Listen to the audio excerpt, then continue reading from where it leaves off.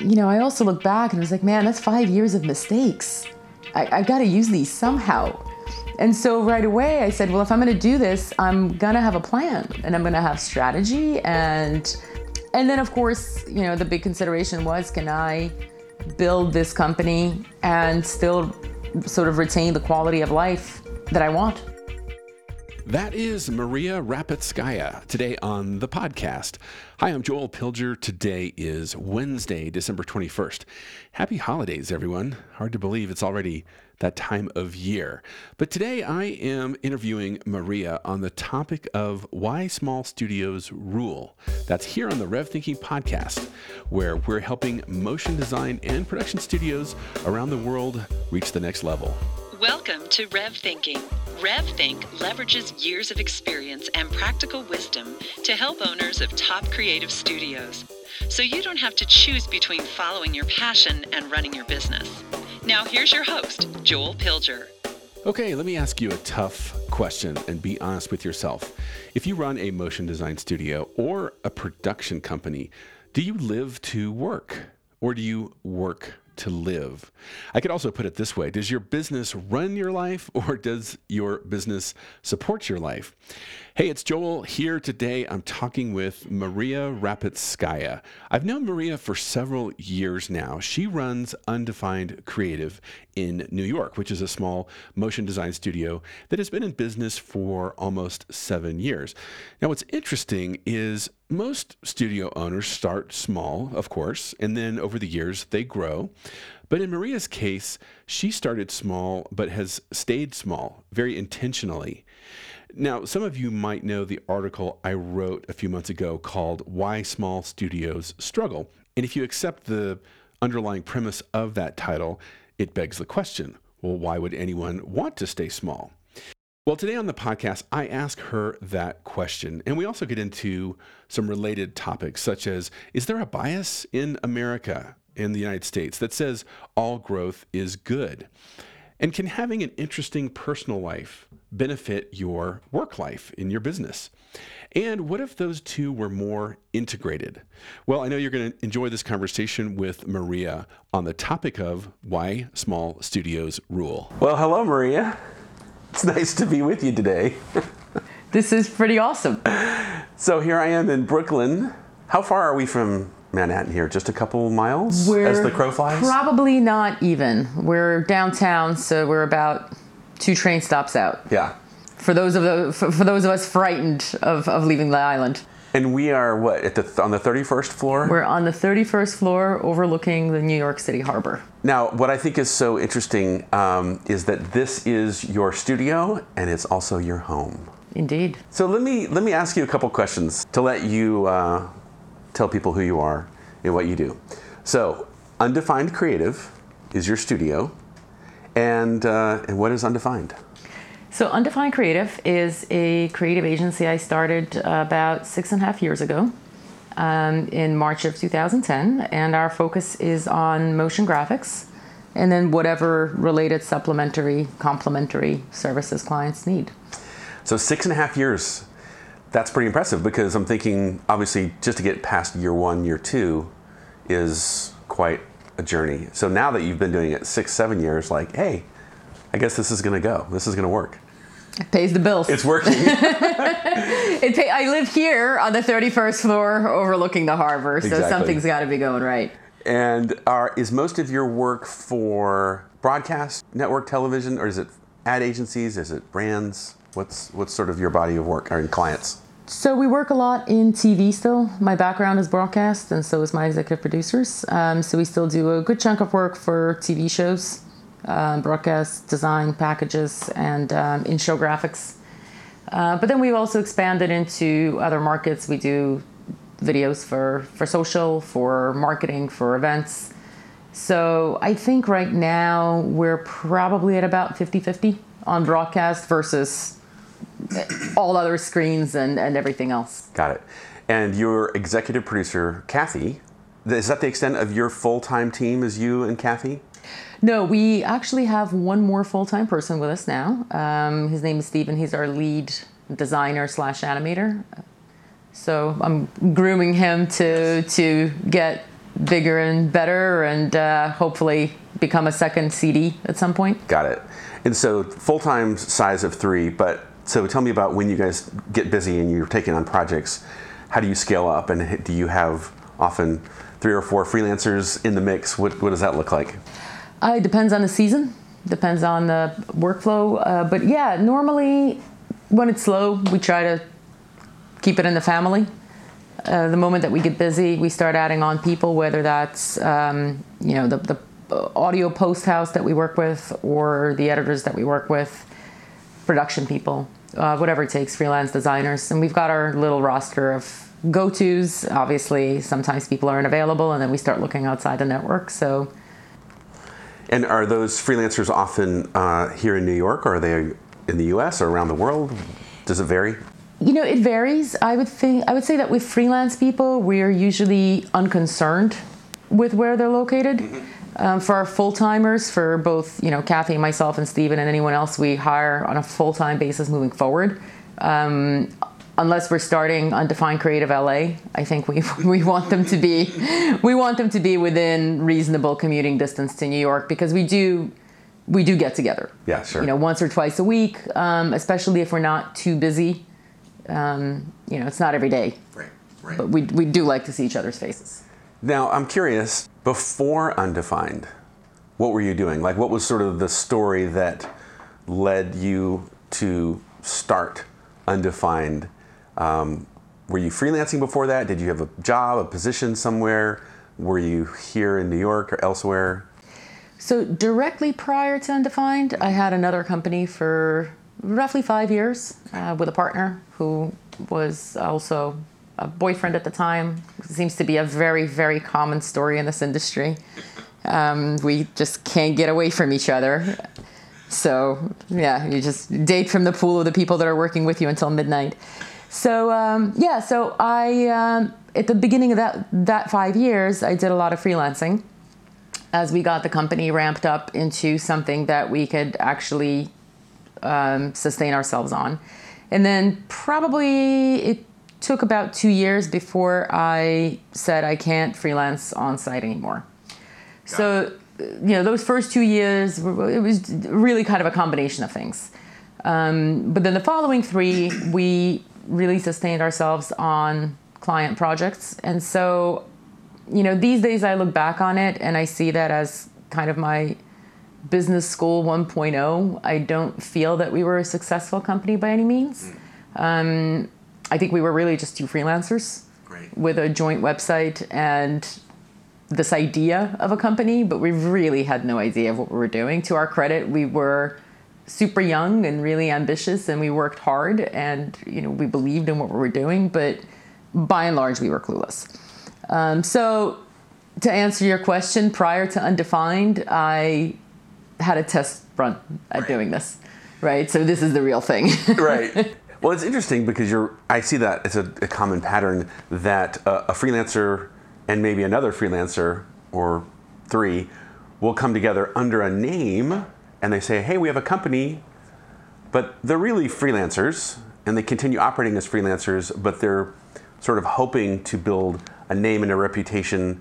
And some small studios make it through that transition, and they have their own identity. They get their own clients, and they're not just doing freelance work for other studios. But in your case, who were some of the what were some of the types of companies that you freelanced for? Because I think you were freelance at Trollback for one, and other people here in New York for those years. Yeah, I freelanced with Fuel quite a bit, with Charlex a couple of times. Curious Pictures was another one.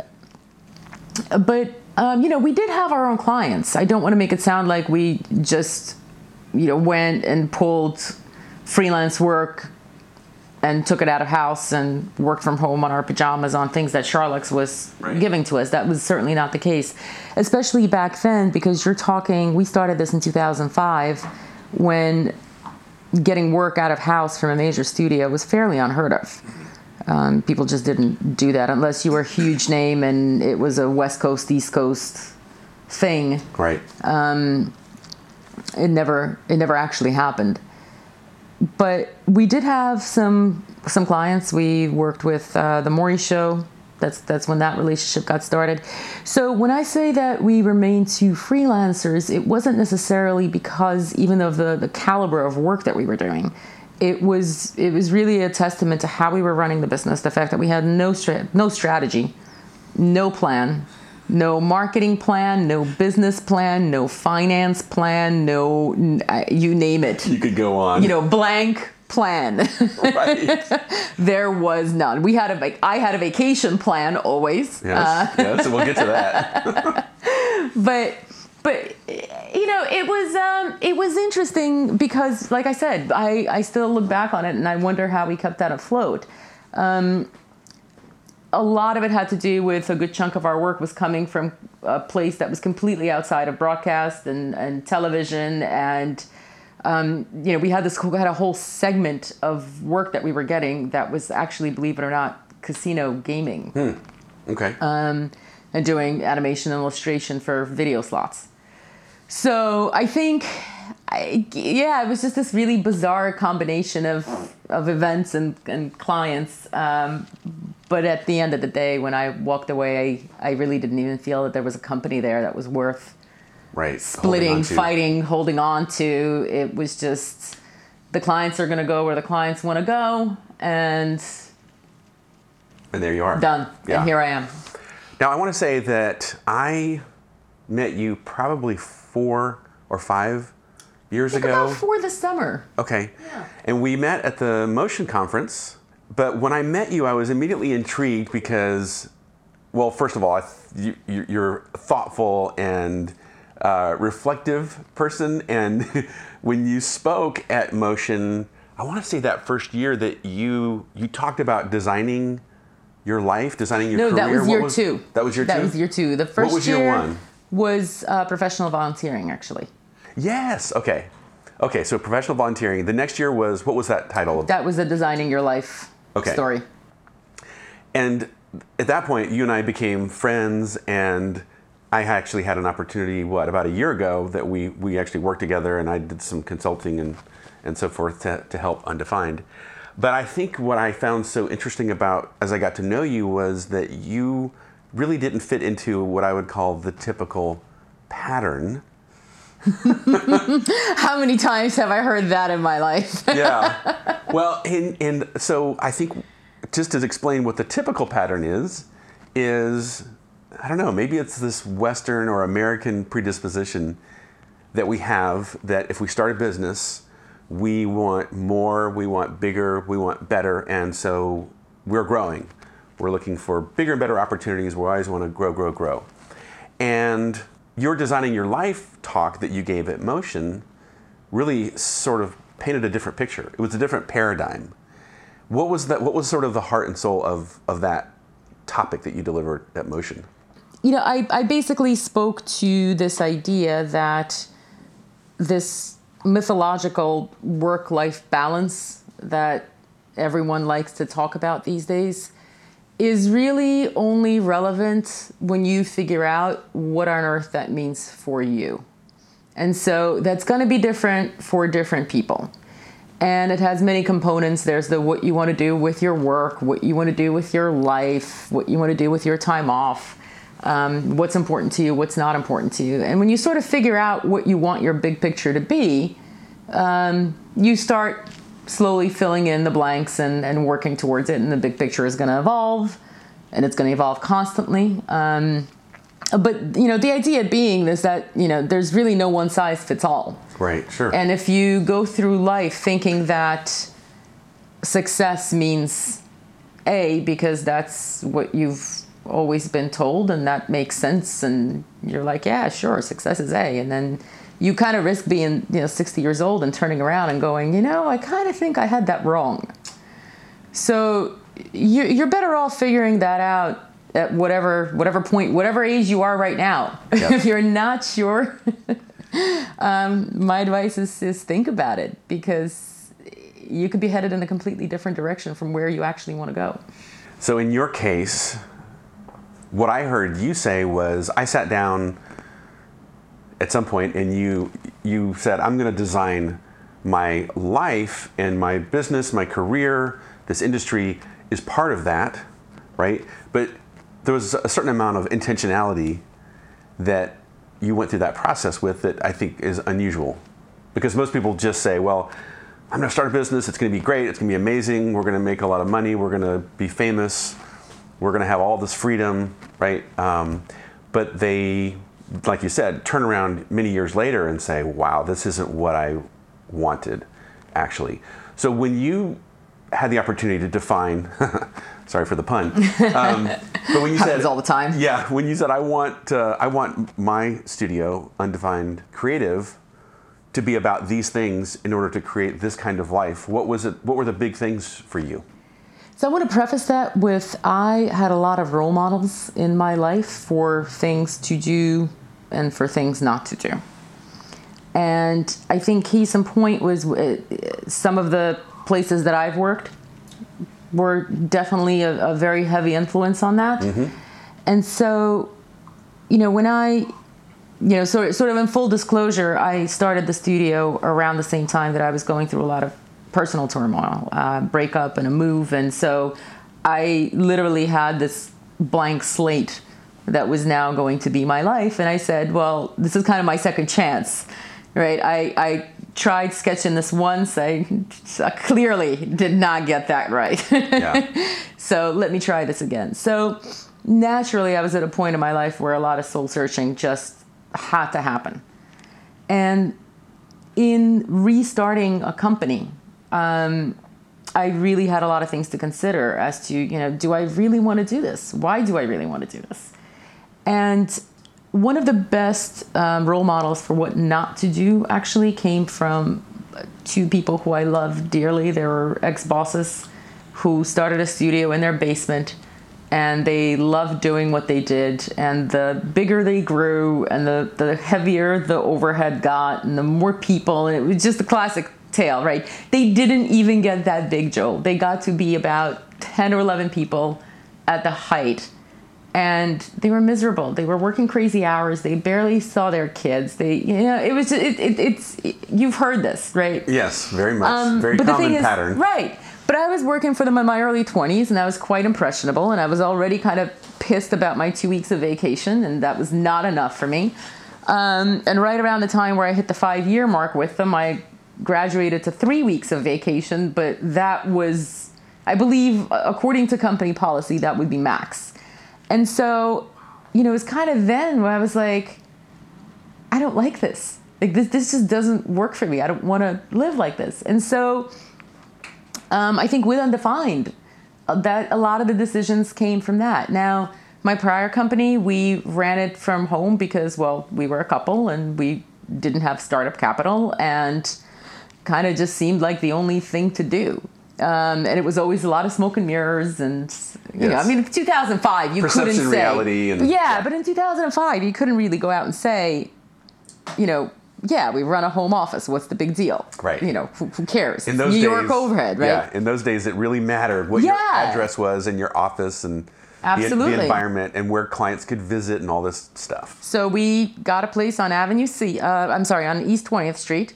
And it sounded really good because it was a Manhattan address. But if anybody knew Manhattan, they would know that we were so far east, we were practically in the river.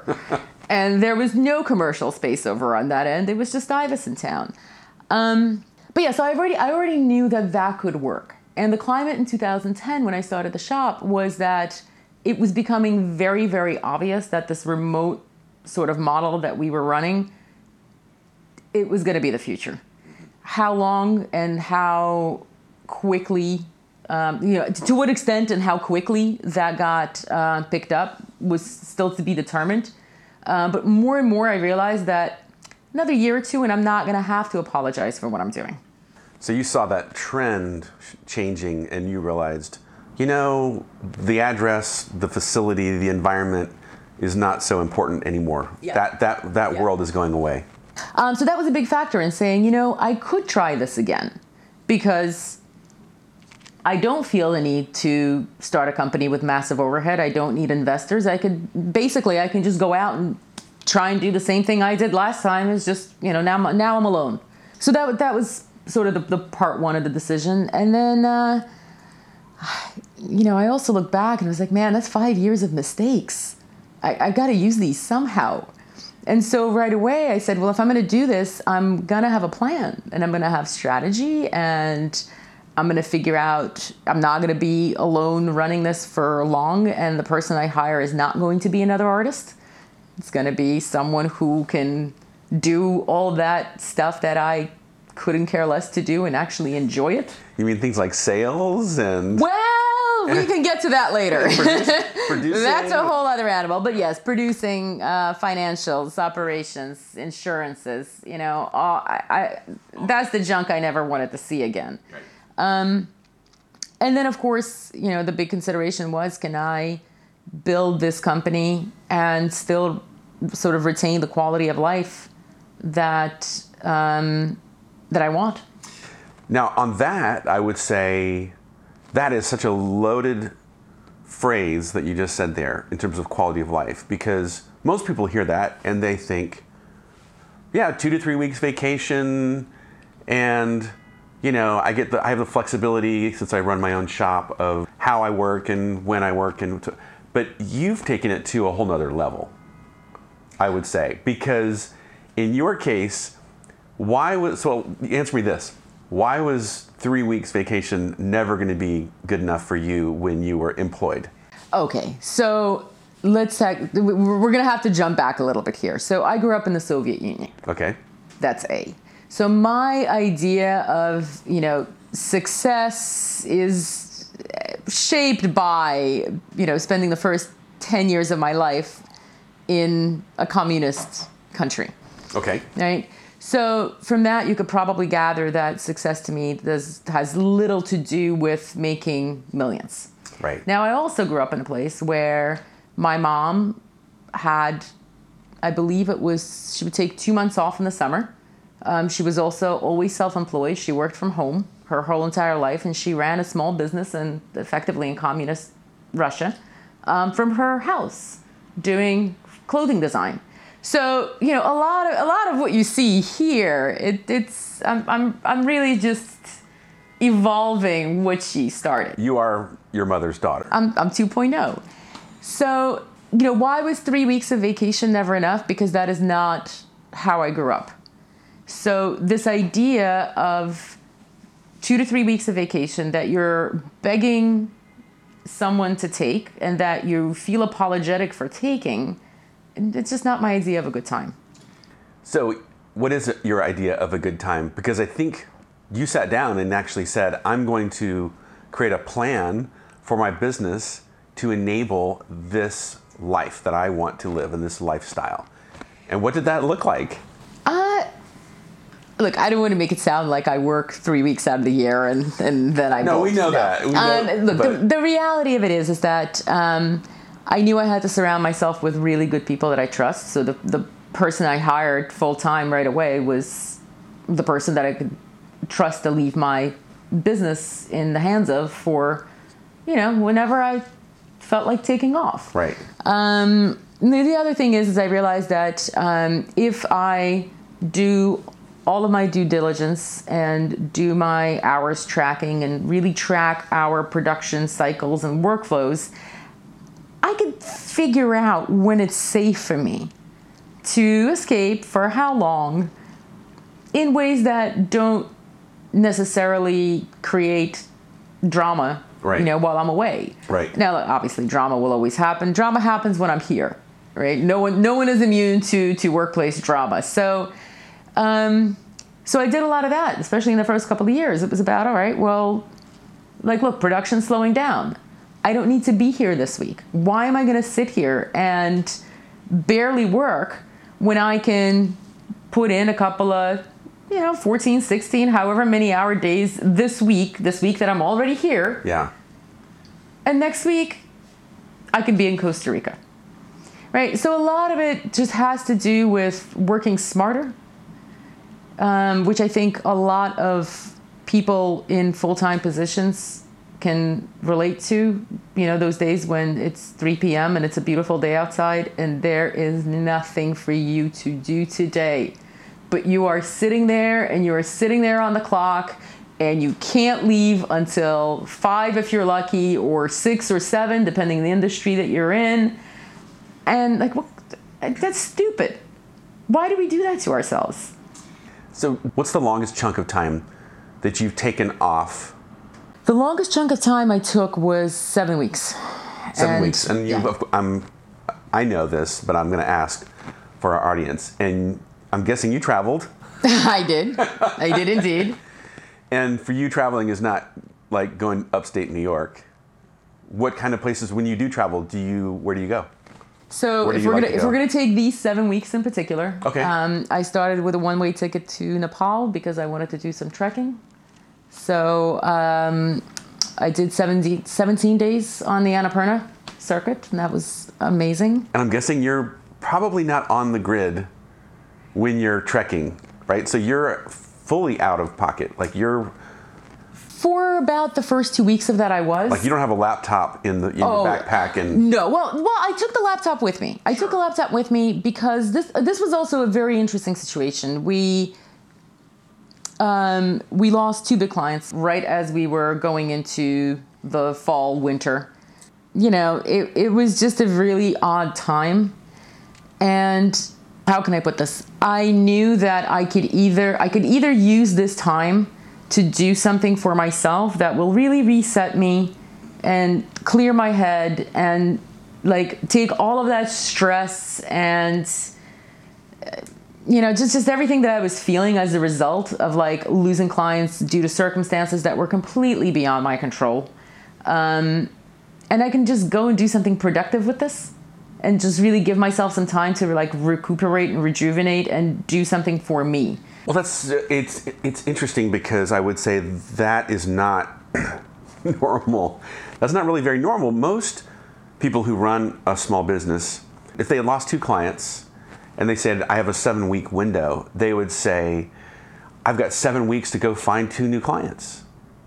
I've got 7 weeks to do a piece of spec work and do a new demo reel and create a new marketing plan. And you're sitting here shaking your head like, yeah, no, not me. Not me. What is it that's so, I don't know, what is it that's different about you, the way that you're wired, that you can, I don't know, so you can shake off that temptation to just fill every little hole of time with work? So, in this window of time, I saw an opportunity. And for the first time in my life, I bought a one-way ticket somewhere, and that's something I've always wanted to do.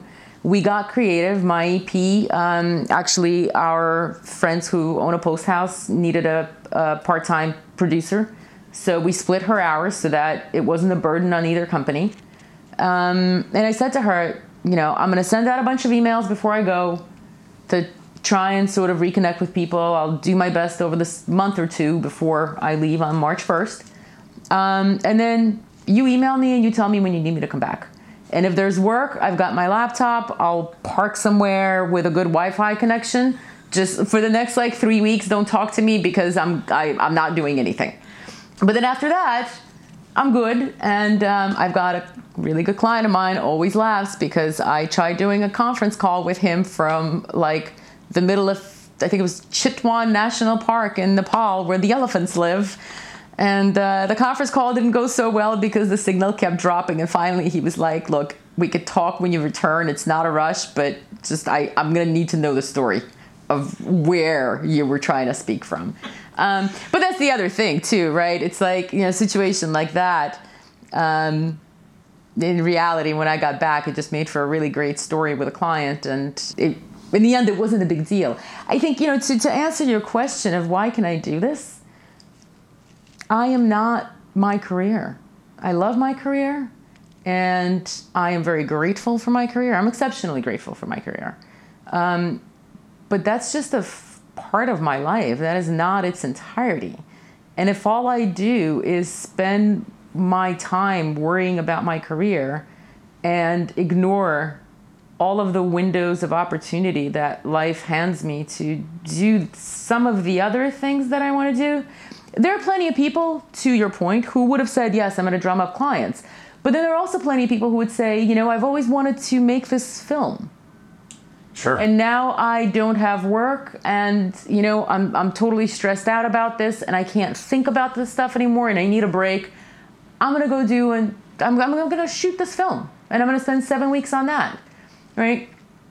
For me, I've never wanted to make a film, but I've always wanted to go trek in the Himalayas. So there I went. There you went.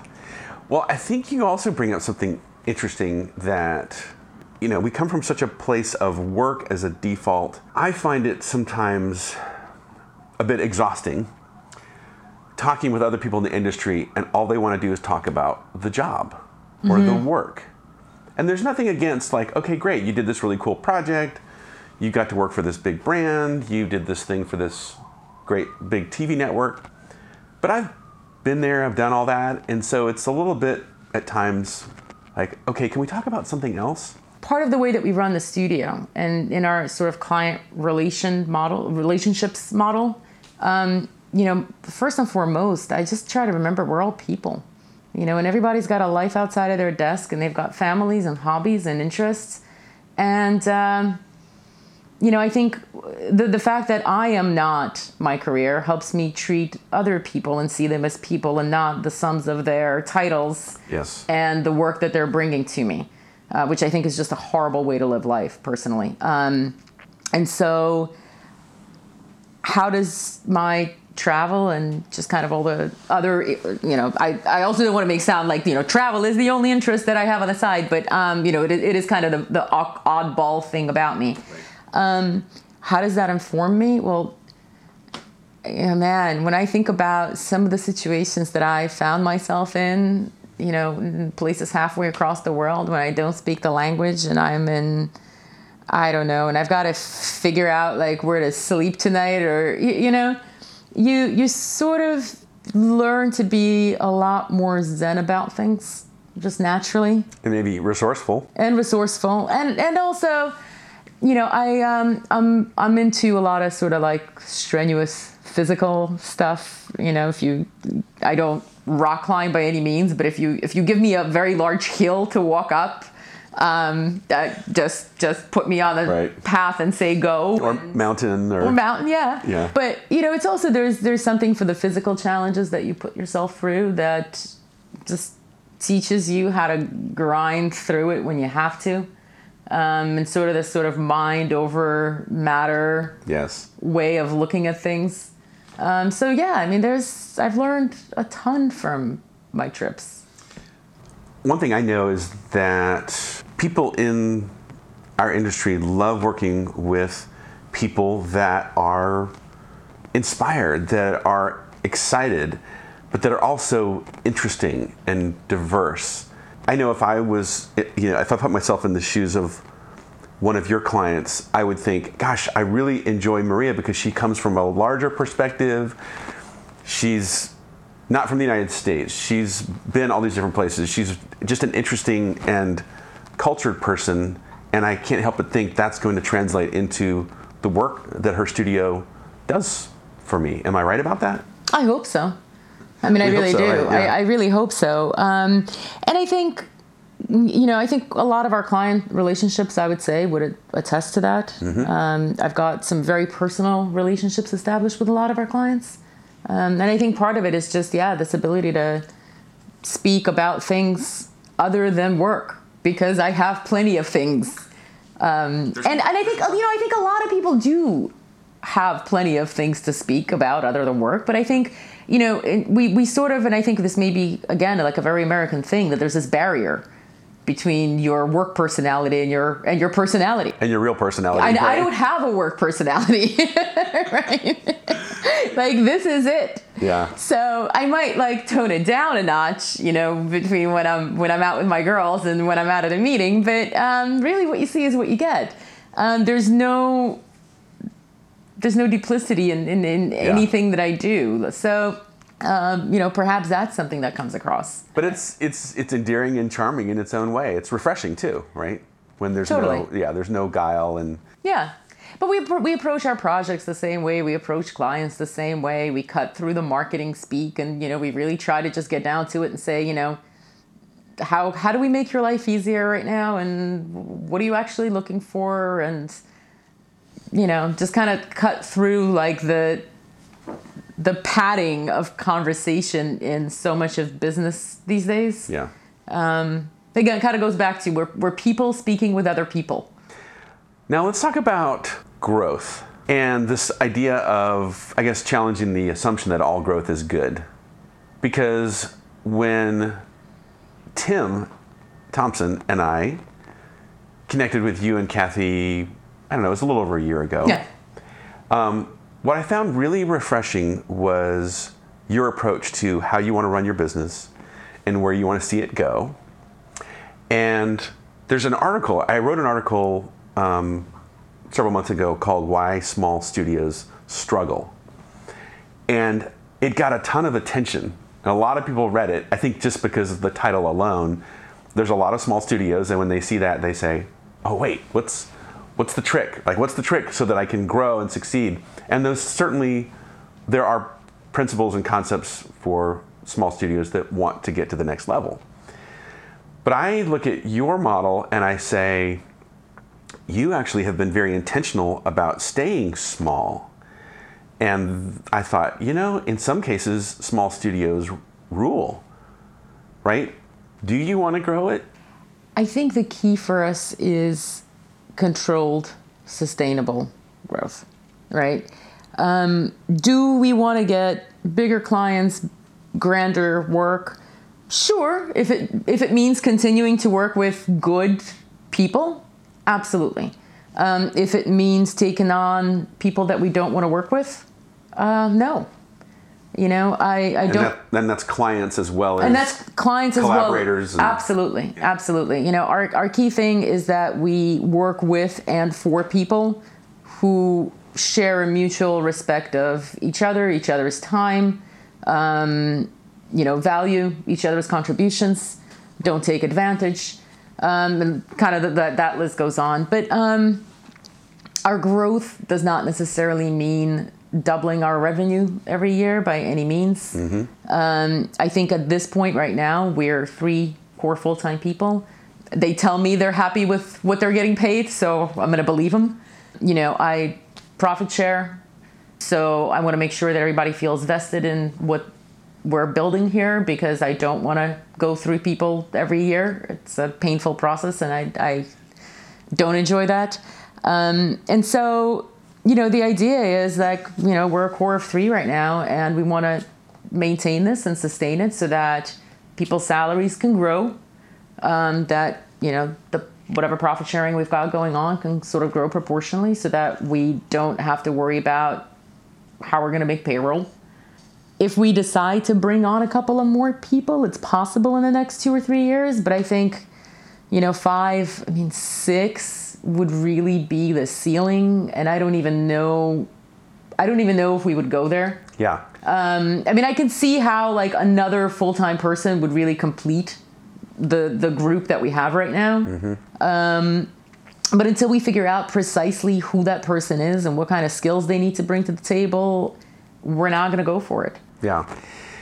I think it's just refreshing and maybe unexpected that I can say, of course, firsthand from knowing you and working with you and even sort of looking at the man behind the curtain, that you run a really healthy business, right? And it is sustainable. You have designed it in such a way that you have time for your lifestyle, right? And that your business supports your life, not the other way around. But I think it's surprising, but yet encouraging, that you can be a small studio and stay small and remain small and still be very healthy.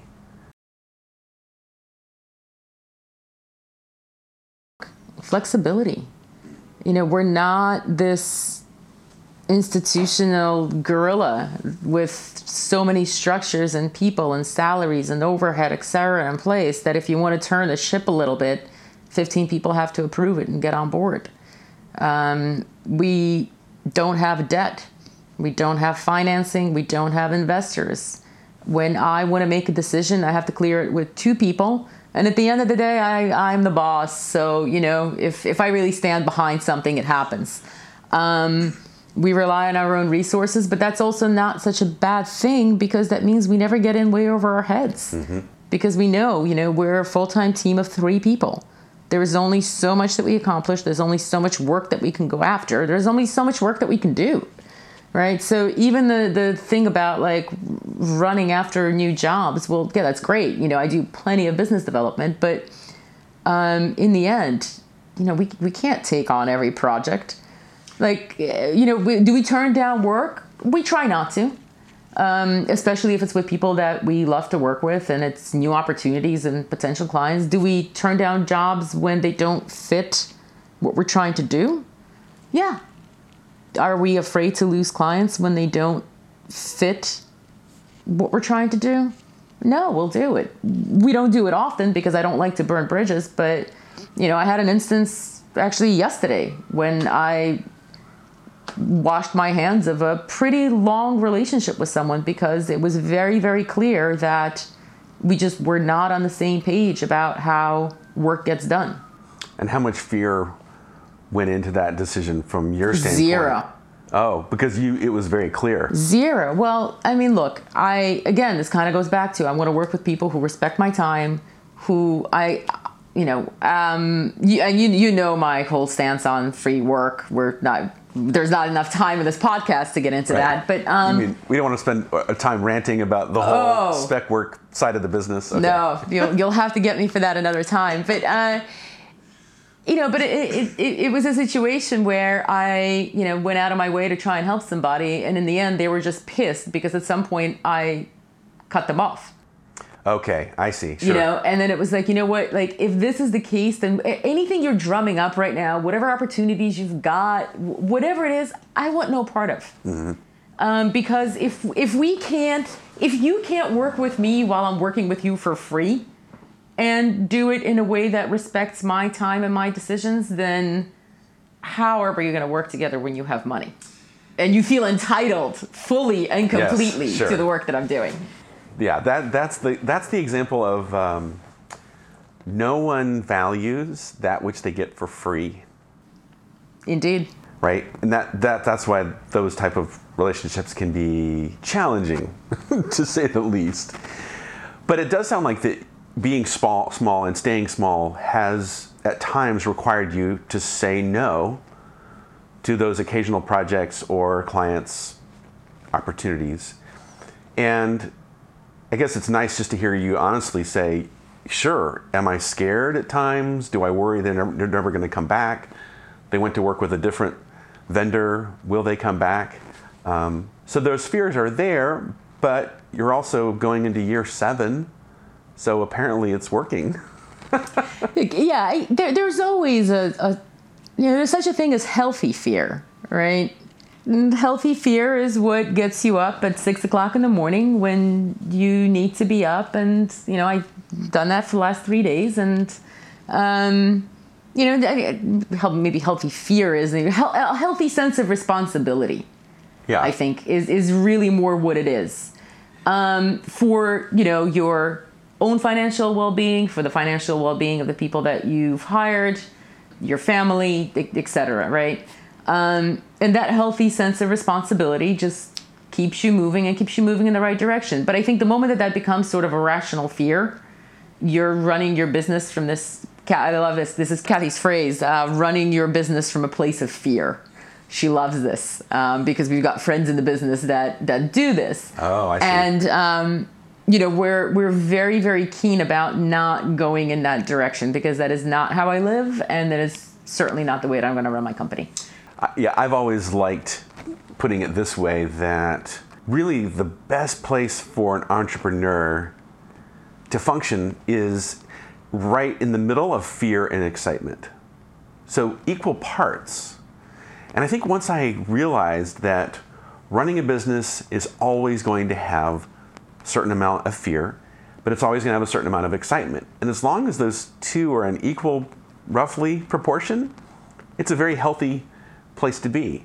But it's also refreshing to know that, you know what, the fear part actually never goes away. And I think this is part of why we as entrepreneurs in this industry, we always pursue growth, is because we think if we grow and we get bigger and we get more successful, that the fear is going to go away. And it doesn't. And many times growth leads to more fear. And more problems. More responsibility, right? So I love that I think you figured out, where am I happy and where am I comfortable? What's that mixture of fear and excitement going to look like for me? And you've designed your business around that, to serve that. And I love that. I just find that very refreshing. Why, thank you. In as much as possible. Yes, of course. In as much as possible. Yeah, I'm not trying to paint a Pollyanna picture of it, because of course you live in the real world like the rest of us. But you do have a different take on how I'm going to run my business and the boundaries that you've set. And every time I talk to you and you say, oh, during this slow season, I'm going to be taking off and going to far-flung place. What's your next trip? Indonesia. Okay.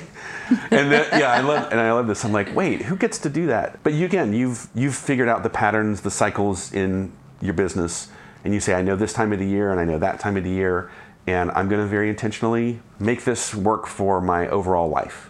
And it's not just all about the business comes first and everything serves the business. Well, I think it's also, look, we're in a pretty volatile industry, in a pretty volatile time just in general, right? I mean, everything is changing.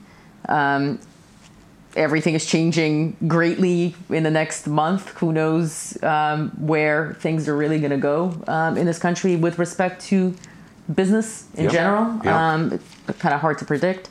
And just the current events around the world, the technology, the pace with which everything is shifting. It's hard to say how long any of us are going to last in this business. Things can change tomorrow, and everything we do can become obsolete or just not as in demand or done by algorithms, right? So we just don't know. And I think, for me, there's always just been a healthy dose of reality too, that this isn't eternal. This is not what I'm going to be doing with myself for the rest of my life. If I'm lucky, it'll last me to whenever I decide to retire. And I'll be very fortunate if that happens. But, for all I know, there's a really good chance it may end before that, again, with just sort of global circumstances that are entirely out of my control.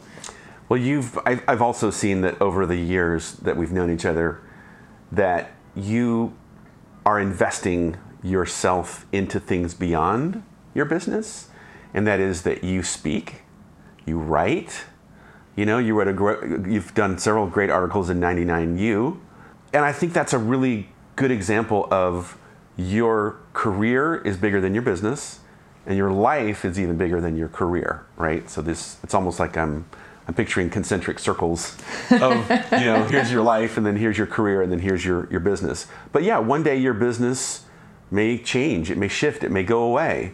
And at that point, I think you're already laying the foundation for, hey, I'm teaching, I'm speaking, I'm writing, I've got all these other things that I'm doing that they're all part of you. Do you think down the road that those things will increase?